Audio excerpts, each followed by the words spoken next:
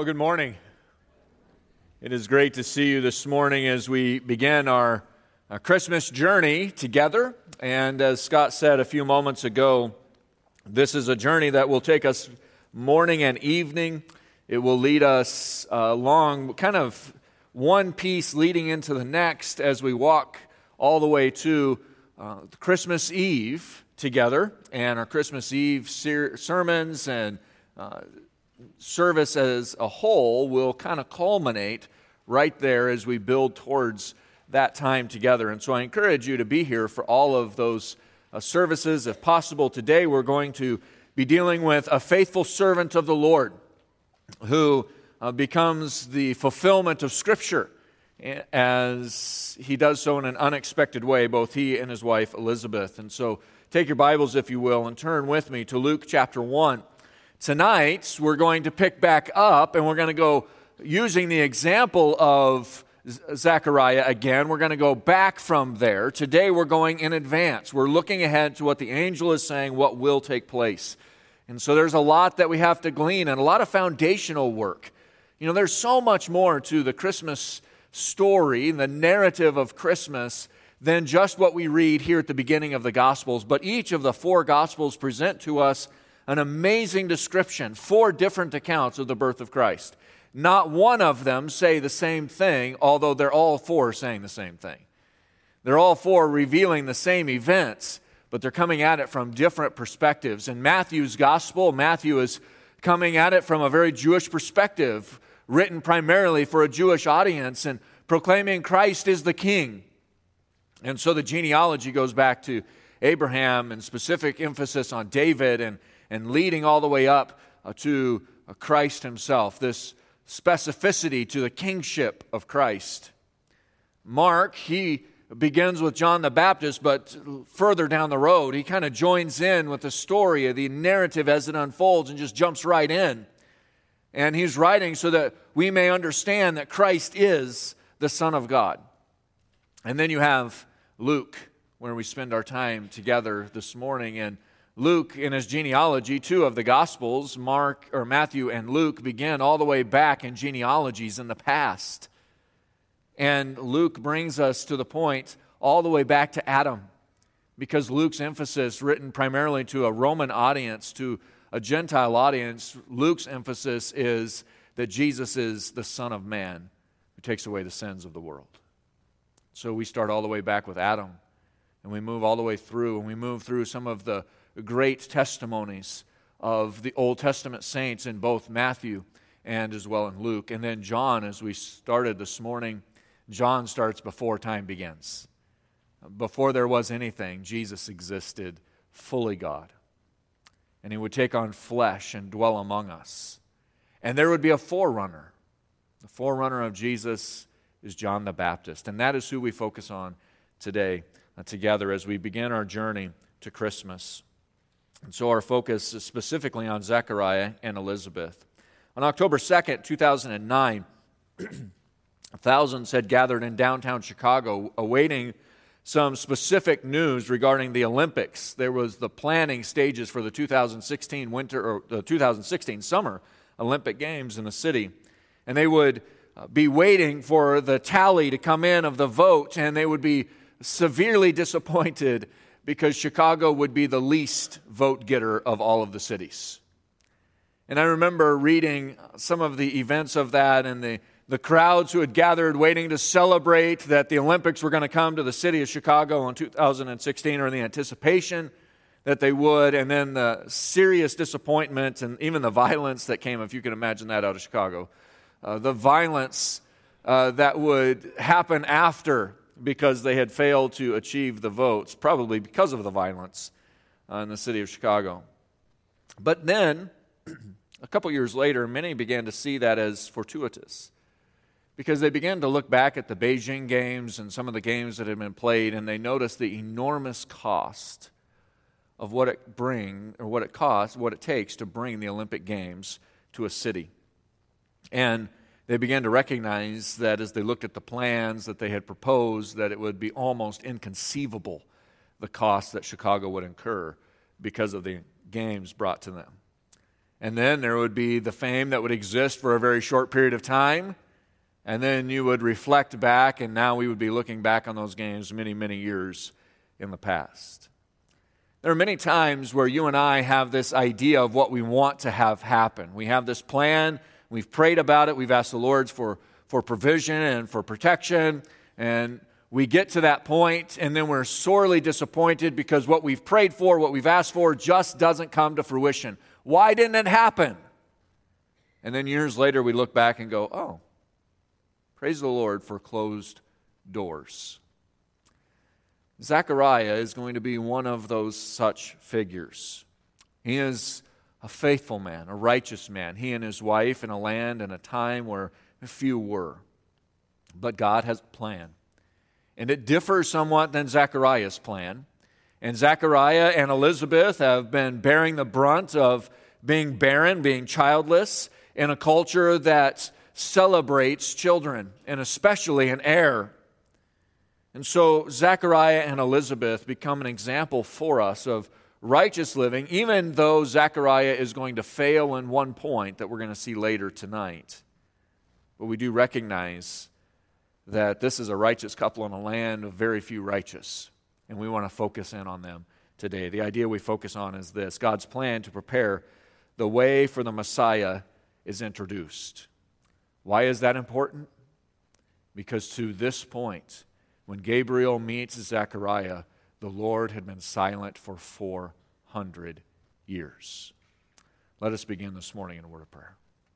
Our gracious Heavenly Father, we come before you as we begin to see now in the biblical narrative the passages unfold for us that had been long expected, long awaited.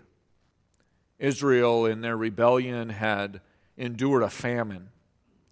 Not a famine of the lack of provision of food and water, but a famine of words, far more dire. Lord, it had been 400 years since the book of Malachi. In that time and in that intervening time, Israel had been pawns pushed back and forth between two Greek generals. And as Rome had begun to step in and provide some sort of stability to the region, there was still godlessness. There was still great suffering. And it would be in that world where the time would be made ready for the first advent of Christ. Lord, we praise you for what we read together this morning as we begin this foundational work towards the Christmas events and the narrative that would unfold to us, culminating in the birth of Jesus. But Lord, we know that there is a lot that takes place in the backgrounds of these events, and so we want to be faithful students, being those who, as we've sung this morning, would praise because Emmanuel has come. And Lord, we do anticipate the second coming of Christ, the one that will take us with him in the clouds, that we may be with Christ always. And so we are balanced in this time between. We want to be found faithful and living out Christ's likeness in an age that is godless, similar in many ways to the age in which Zechariah and Elizabeth lived. May we be found faithful in following the practice of this righteous couple. May we learn from Zechariah's doubts and not be like him when he questions Gabriel. But may we be found as those faithful and obedient to glorify you in all ways. Lord, we praise you for the Christmas season and the joy that it is, and we pray that we would truly be those who celebrate the birth of our Savior. We ask your blessing upon our time now, and we ask that you would allow us to be ears that listen, hearts to obey, and that your name would be glorified in it. Lord, we love you. We thank you for this special season that we are in, and we pray that we would maximize it for your glory and for our good, and it's in Christ's name that we pray. Amen. As we begin this morning, we begin where the Gospels begin, and that is that a famine ends. There is a famine that has been promised in Amos chapter 8, verse 11, because of the rebellion of the people of Israel. They were promised a silent period, a famine of words, Amos says, where the Lord would not speak, where the Lord would not give revelation, to the prophets, and the prophets would go silent as well. This would be a time of great turmoil for the nation of Israel and the people of Israel, because it would be shortly thereafter that Alexander the Great would pass away. He would come through and conquer all of the area of Palestine, of Israel, all the way out to what is modern-day Iraq and Iran. And when he would arrive there, he would die very early on. And he would divide up his quickly established kingdom, or the kingdom rather would be divided up among 4 generals. And the generals that had taken over the area where Israel was found Israel in the crosshairs. You had the Ptolemies to the south and the Seleucids to the north, and they would constantly war over a very important land bridge named Israel. And that would cause great suffering and great hurt for the people of Israel, and they would cry out, but God would not respond for 400 years. You'd have the Maccabean revolt during this time. You would have all of the sufferings that would come because of the revolt. You would have the Ptolemies pressing hard and causing great suffering, such as Antiochus Epiphanes, who would eventually offer a hog on the altar of the temple to the God of Israel. That is the land of Israel at this time. And this famine is about to break. And as we begin in Luke chapter 1, verses 5 through 7, notice the text there. The scripture says this: "In the days of Herod, king of Judah, there was a priest named Zechariah of the division of Abijah, and he had a wife from the daughters of Aaron, and her name was Elizabeth. And they were both righteous before God, walking blamelessly in all the commandments and statutes of the Lord, but they had no child, because Elizabeth was barren, and both were advanced in years." As we begin to unpack this family where the famine ends, Luke does something quite astounding to us. Remember what I said a few moments ago. Luke was written primarily for a Gentile audience, but that does not mean he excludes Israel. In fact, we see Israelites play a significant role throughout the entirety of the book of Luke, and Luke gives specific and detailed accounts of some of those individuals, all the way down to the finer details of Elizabeth's heritage as coming from Aaron, and Zechariah's heritage as being the priest who was serving as the high priest at this time. We recognize as well that Matthew, while it is written primarily to a Jewish audience, spends specific and important time on Gentiles around the Christmas narrative. It is Matthew's gospel that brings out the Magi and Herod's role.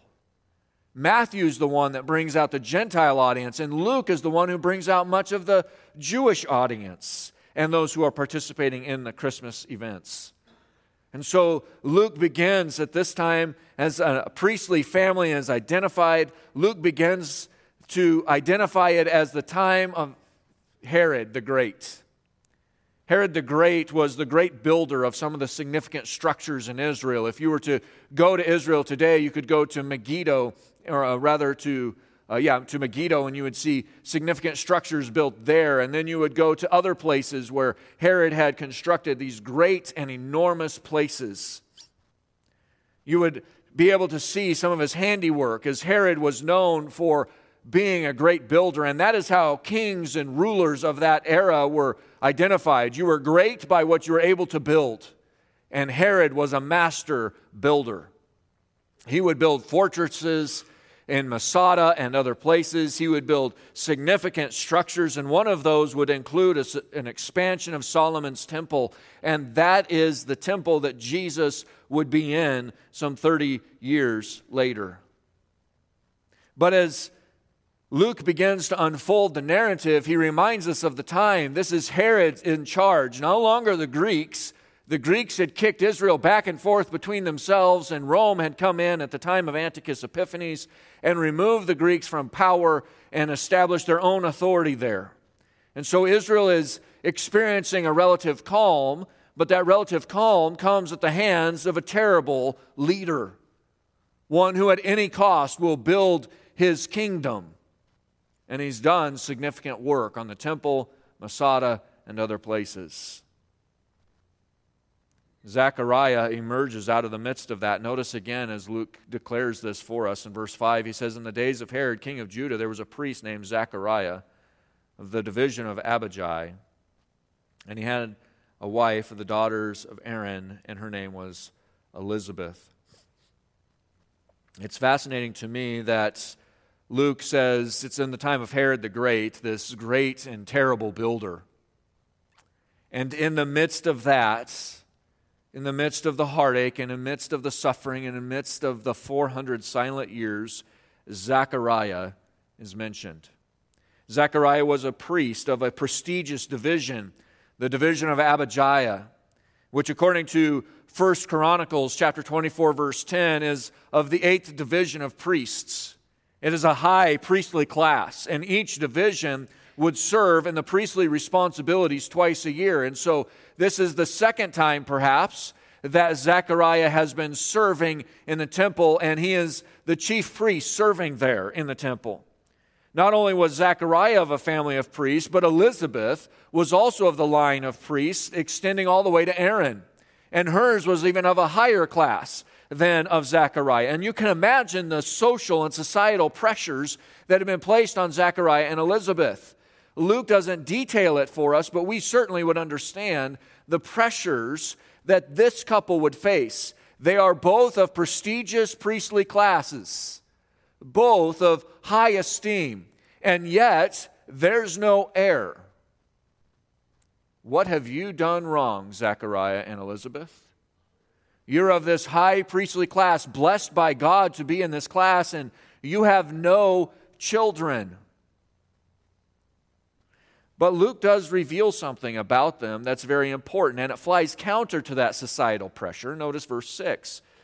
He says, "And they were both righteous before God, walking blamelessly in all the commandments and the statutes of the Lord." This is an astounding statement of the spiritual well-being of Zechariah and Elizabeth, despite all of the societal pressures and those on the outside who didn't know anything anyway, and all of their gossip sessions talking about Zechariah and Elizabeth.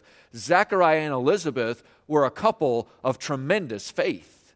They were righteous. Luke further describes the faith of this couple as being righteous before God, walking blamelessly in all of the commandments and statutes. I could not find any other place in all of the Scriptures where this designation was given to a couple. This is a significant statement. Luke is not saying that they were sinless, but rather that they were faithful to observe the Old Testament law in every detail. For the believer today, I want to pull us out for just a moment. For the believer today, as we enter into the Christmas season, the example of this godly couple should urge us onward, should push us forward, propel us forward, and challenged by the words of 1 John 3:7, which say, "Whoever practices righteousness is righteous." That was Zechariah and Elizabeth. Will you let Zechariah and Elizabeth propel your righteousness this Christmas season? That is one of the tremendous things that stands out to me. In the midst of a wicked and perverse world, you have a very small handful of God followers, faithful and obedient. Simeon and Anna were also named as righteous, not with the same designation as Zechariah and Elizabeth, but they were named as righteous. You have Joseph and Mary, and you have Zechariah and Elizabeth. Were there other righteous? Most certainly there were, but the idea is that there were only a very small handful of those in Israel who were righteous, and Zechariah and Elizabeth are among them. This couple was righteous even before, or even when it had been 400 years since the Lord had last spoken to the people of Israel. 400 tumultuous years. During those years, the once glorious temple had been stripped and desecrated as it had been foretold in Daniel chapter 9. It was Antiochus Epiphanes who would do that desecration of the temple. There were very few faithful followers of God in the land of Israel. Those that had existed, many of them had been killed in the Maccabean revolts. Many of them had been killed in the battles back and forth between Jewish religious leaders and the powers that were in charge, whether it be the Greeks or the Romans. And so very few faithful Israelites remained. And one couple stands out above most of the rest, Zechariah and Elizabeth. Beloved, we live in a wicked age, an age where it is easy to follow after the ideals and the pressures of the crowds around us. Will you be Zechariah and Elizabeth? Will you be righteous in an age of unrighteousness? Will you be faithful in an age of unfaithfulness? In fact, as we continue, Luke continues in his description as they had faced overwhelming trials, and he speaks of it in verse 7. He says, "But they had no child because Elizabeth was barren and both were advanced in years."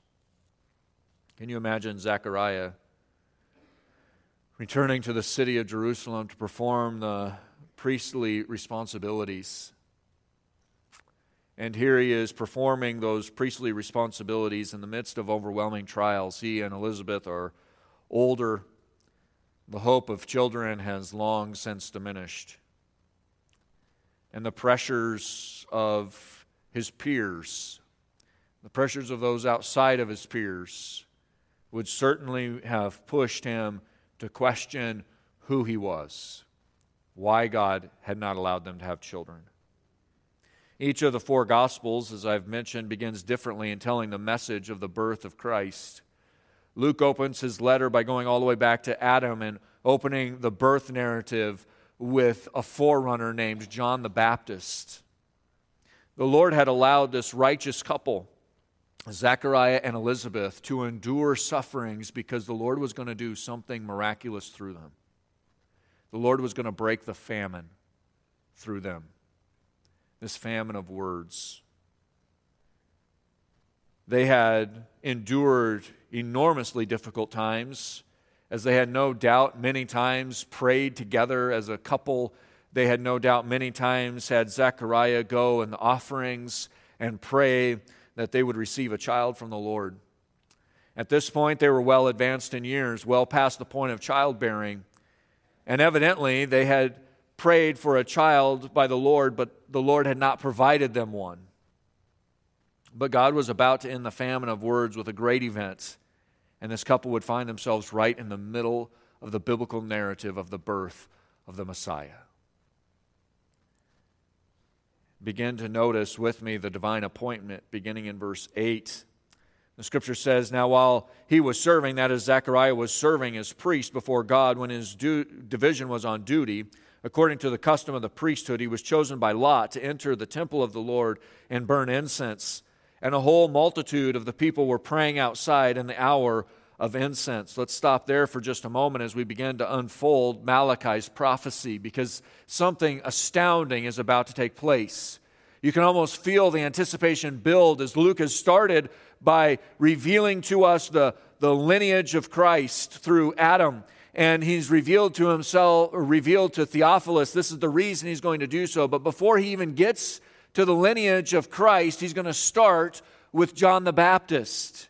And you can see there's some pressure building by Luke as he's beginning to unfold the narrative of the coming Christ. In the final words that the Lord speaks to the people of Israel 400 years earlier, the Lord speaks of one who would break the famine. Go back to Malachi, just a couple books back. It's the last Old Testament book, Malachi chapter 3. And notice what the Lord says in his last words to the people of Israel. Malachi chapter 3. The Lord for the last time will speak for 400 years, and he says this in chapter 3, verse 1, "Behold, I send my messenger, and he will prepare the way before me. And the Lord whom you seek will suddenly come into his temple, and the messenger of the covenant in whom you delight. Behold, he is coming, says the Lord of hosts." The Lord says that there's going to be a famine, Amos 8. And then in Malachi, he says that the Lord will come, the one that you seek is going to come into the temple. But before he does, there's going to be a forerunner. There's going to be one who's going to lay open the path, to prepare the way before the Messiah. If we look ahead a little bit further into chapter 4, verses 5 and 6 of Malachi, notice the scripture there. These are the very last words that are spoken. And the scripture says this in verses 5 and 6, "Behold, I will send you Elijah the prophet before the great and awesome day of the Lord comes. And he will turn the hearts of their fathers to their children, and the hearts of their children to their fathers, lest I come and strike the land with a decree of utter destruction." Now turn back to Luke. Having Malachi ringing in our ears, the last words spoken, listen to the angelic description of John the Baptist. Luke chapter 1, verse 17. "And he will go before him in the spirit and power of Elijah to turn the hearts of their fathers to the children and the disobedient to the wisdom of the just, to make ready for the Lord a people prepared." 400 years had gone by. The Lord had spoken through the prophet Malachi that there's going to be one in the spirit of Elijah who's going to come. And Gabriel's message to Zechariah is, you're going to have a child. And the child is going to be the forerunner. He's going to come in the spirit of Elijah. He's going to be the one who's going to make straight the paths for Christ.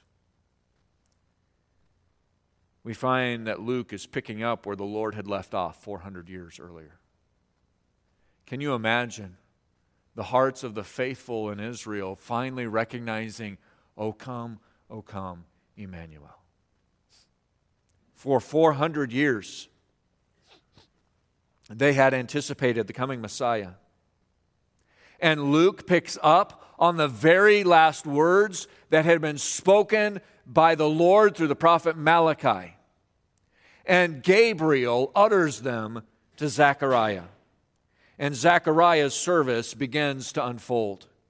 Notice Zechariah in chapter 1 of verse 8 back in the Gospel of Luke.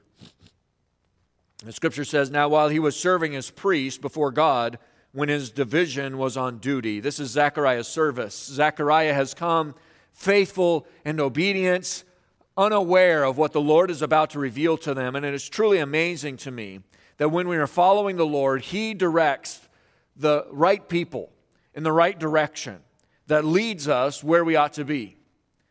All of the timing of this is certainly of the Lord. Zechariah had nothing to do with it. It was his division's turn to be priests in the temple, and he's the one selected to go in to the Holy of Holies. This is astounding on this day of incense that he is going to go in and offer the incense offering. And it is him who's called to go before. The Lord has directed the time of this announcement to come when Zechariah was in Jerusalem as part of his priestly responsibilities, which, as I indicated, would happen roughly twice a year. Nonetheless, this was a once-in-a-lifetime experience. This was going to be very different from every other time that Zechariah had been in Jerusalem. This time, Zechariah would engage in the actual offering. Notice again, as the scripture says in verse 8 and 9, that he was serving as the priest before God when his division was on duty. According to the custom of the priesthood, he was chosen by lot.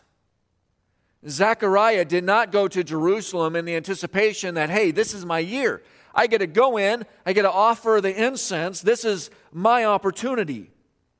Zechariah did not plot this out.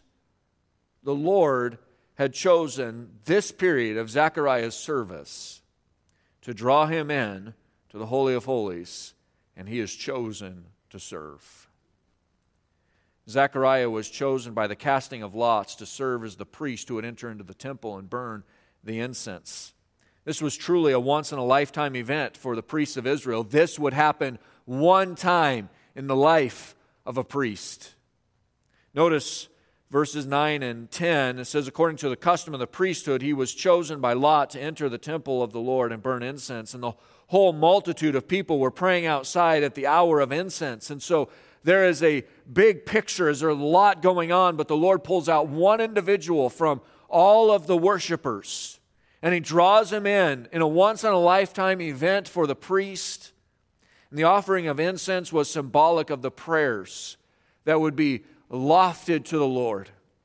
And so this was a specific and important time, as Luke details, and it indicates that there were people gathered outside at the hour of incense, all of them praying. And you can imagine that all of them praying around what would be around 3 o'clock in the afternoon, that Zechariah is drawing in and pouring out his own burdens before the Lord, lifting his own prayers before the Lord. And among them, most likely would have been, at least as Luke is indicating, Lord, why do we not have an heir?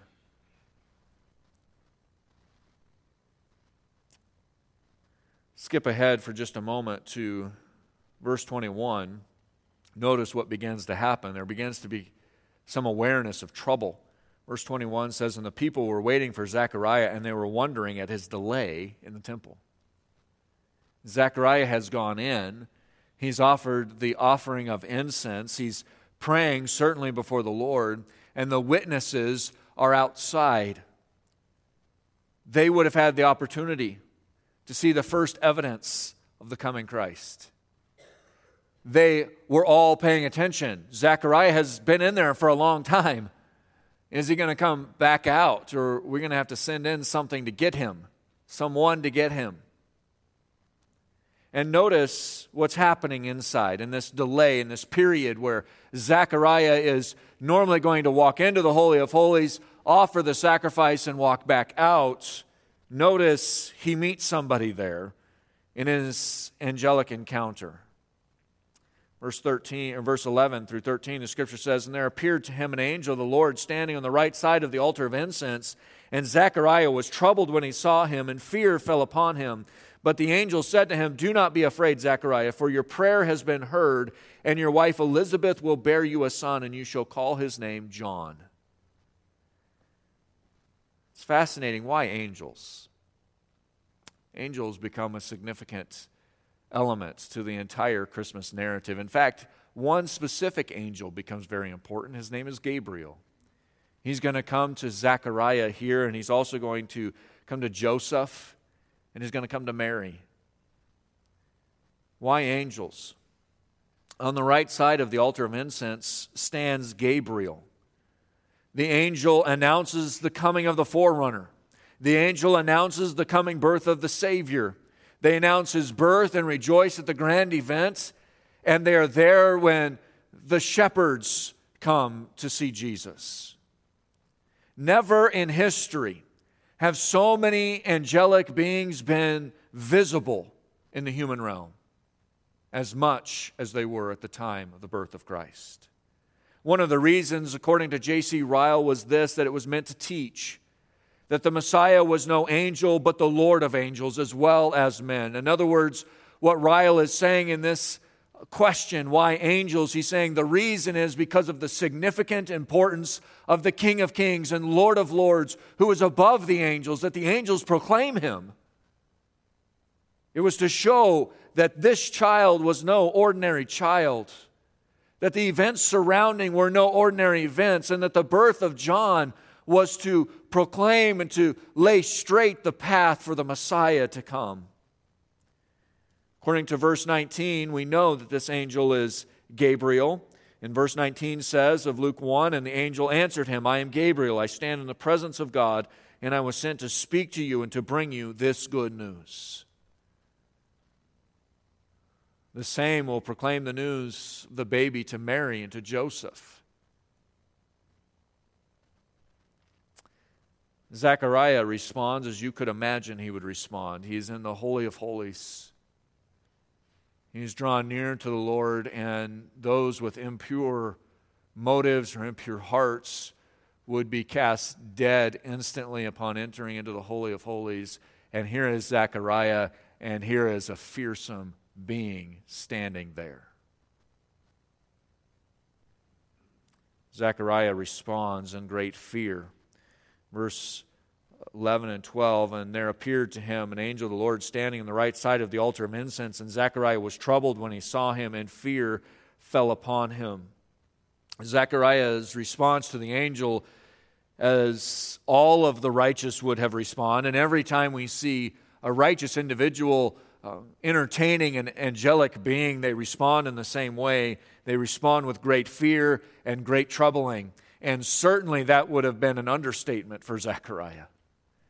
Here he is performing his priestly responsibilities, and he's in the temple in the Holy of Holies, and here is an angelic being. He most certainly fears that there is some sense of unrighteousness in him, and he's about to be put to death. But Zechariah, as the angel will calm those nerves, as we'll see in just a moment, Zechariah will eventually respond in verse 18, and notice how he responds. And pay special attention to this, by the way, because Mary's going to respond to the angelic being as well, to Gabriel.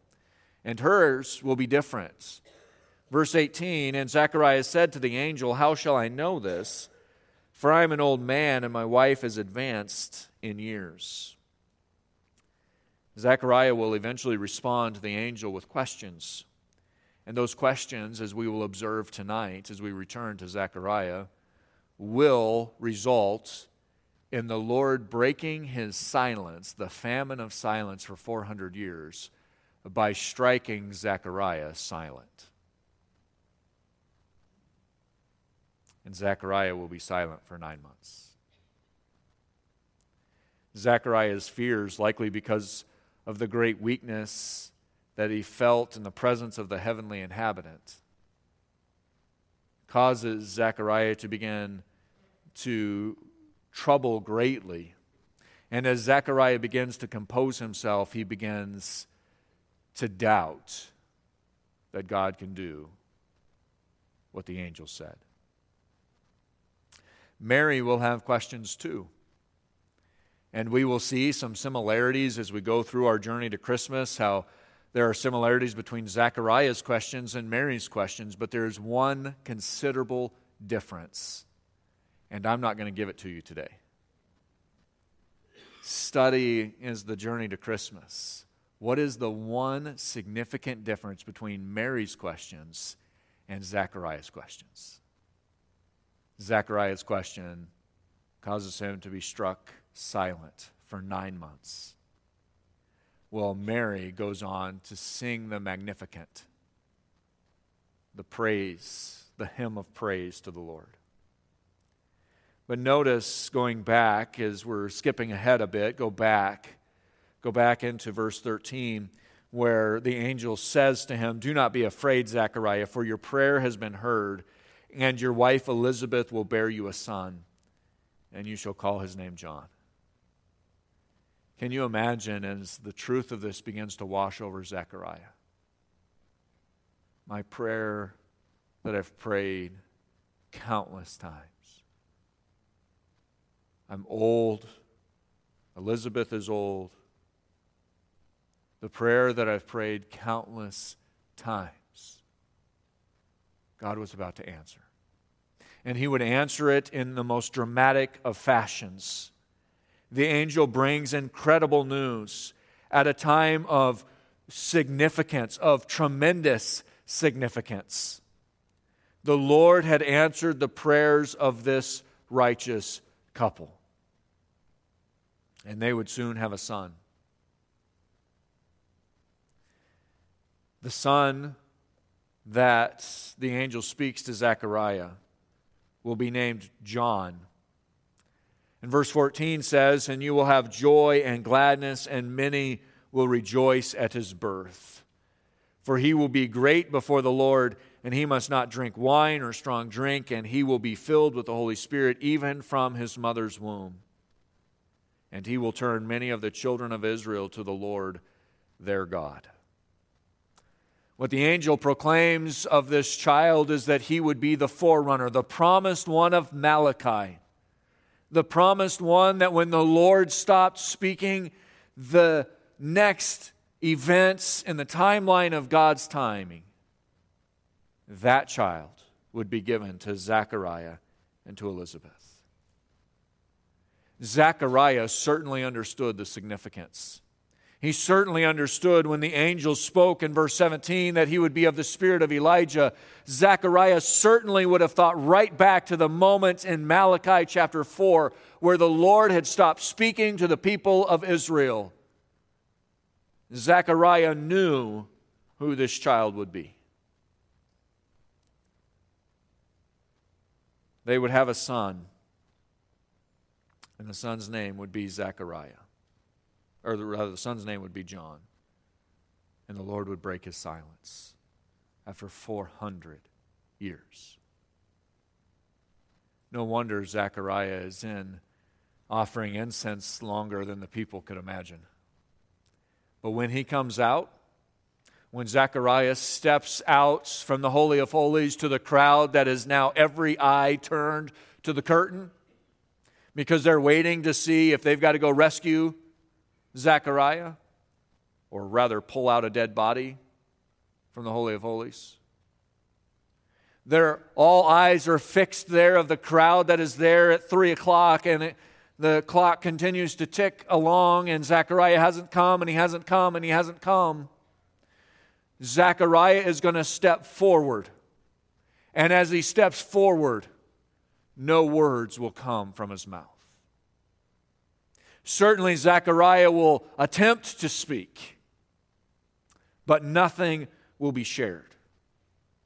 And for the first announcement of the coming Messiah among the crowds of the people of Israel, there will be no sound. But there will be evidence that God is doing something miraculous. In Luke 1, we find a couple who are found faithful by the Lord, even though they had to wait to see the Lord's answer to their prayers for years. They could never have imagined that when the Lord did answer their prayers, it would break 400 years of silence. It would pave the way for the Messiah. And the child that they would carry in their arms was the promised one of Malachi's prophecy.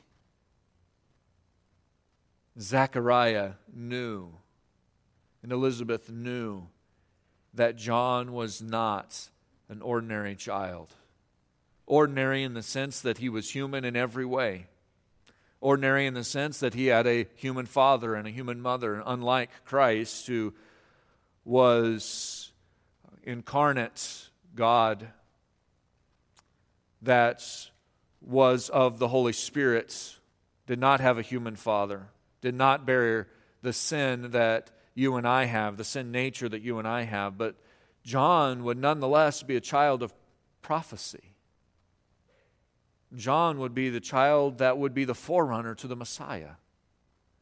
Can you imagine Zechariah and Elizabeth holding John and knowing that Scripture spoke of what this child would do? Zechariah was a godly man with a godly wife. He knew the Scriptures, and he was faithful in them. But it is interesting to me that the bustle of the season, not the Christmas season, the season in which Zechariah would be serving in the temple and then chosen by Lot to offer the offering of incense, in that bustle, in that season, it would cause him to question and rebel against the greatest news Israel had received yet. Are you doing the same? So convinced your way is right? So convinced that your prayer is the way that God will answer your prayer requests?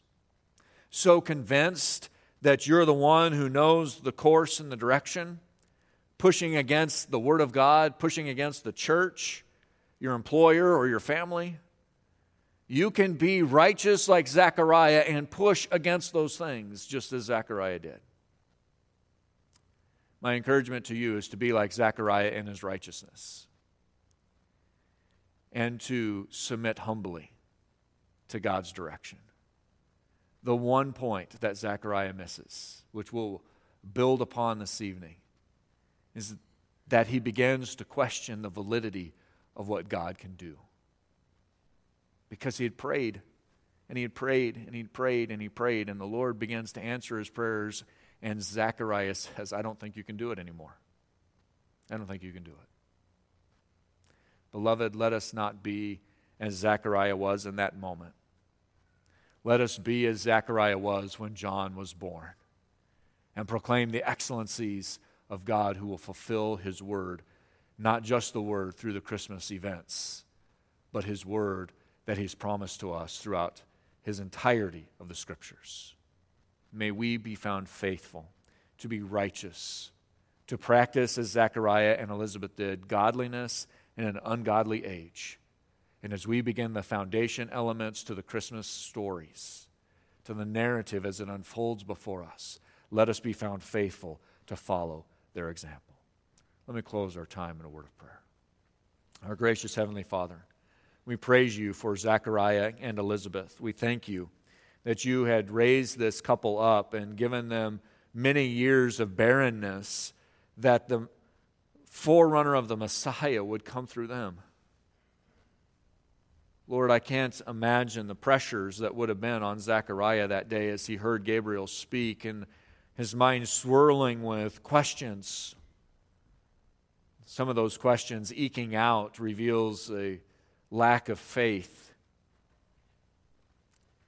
Lord, I pray that we would be found faithful and obedient in observing their righteous behavior, their righteousness before You. That we would not follow in Zechariah's rebellious questions, but that we would follow in Zechariah's righteousness. That we would be people of godliness as we sing these Christmas songs that remind us of the first advent of Christ. May we be those who are found faithful in observing the culture in which Christ would come. That we would also observe the necessity of following after Christ in our culture that is broken, that is sinful, that is in desperate need of the Messiah. It reminds us of the first Christmas, a world that is broken, a world that is godless, a world that has been in rebellion against the Creator of the universe, in desperate need of a Savior. Lord, as the birth of Christ will unfold in the narratives before us, may we be found faithful and obedient in celebrating not just the news of Christmas and the joy of the season, but may we be found faithful in celebrating the reason that Christ has come to redeem sinful humanity, to allow us the opportunity to be found as redeemed, and to give to us the gift of eternal life as the perfect Lamb of God would take away the sins of the world. Lord, there is so much for us to learn. We know these narratives well. We've studied them for years, decades even. But I pray that as we dig into these great truths, we would be caught anew, that they would be refreshing to our souls, and that Your name would be glorified above all names as we bring You praise and glory throughout this Christmas season. I pray that we would start now as we lift our voices together in song in our continued worship of You. Lord, I pray that in these words we would not sing them out of rote routine, but we would sing them out of joyful expression of praise, the worship that is due You. Lord, we love You. We thank You. We praise You for Christ and Him crucified, risen, and coming again. And it's in the name of Christ that we pray these things. Amen.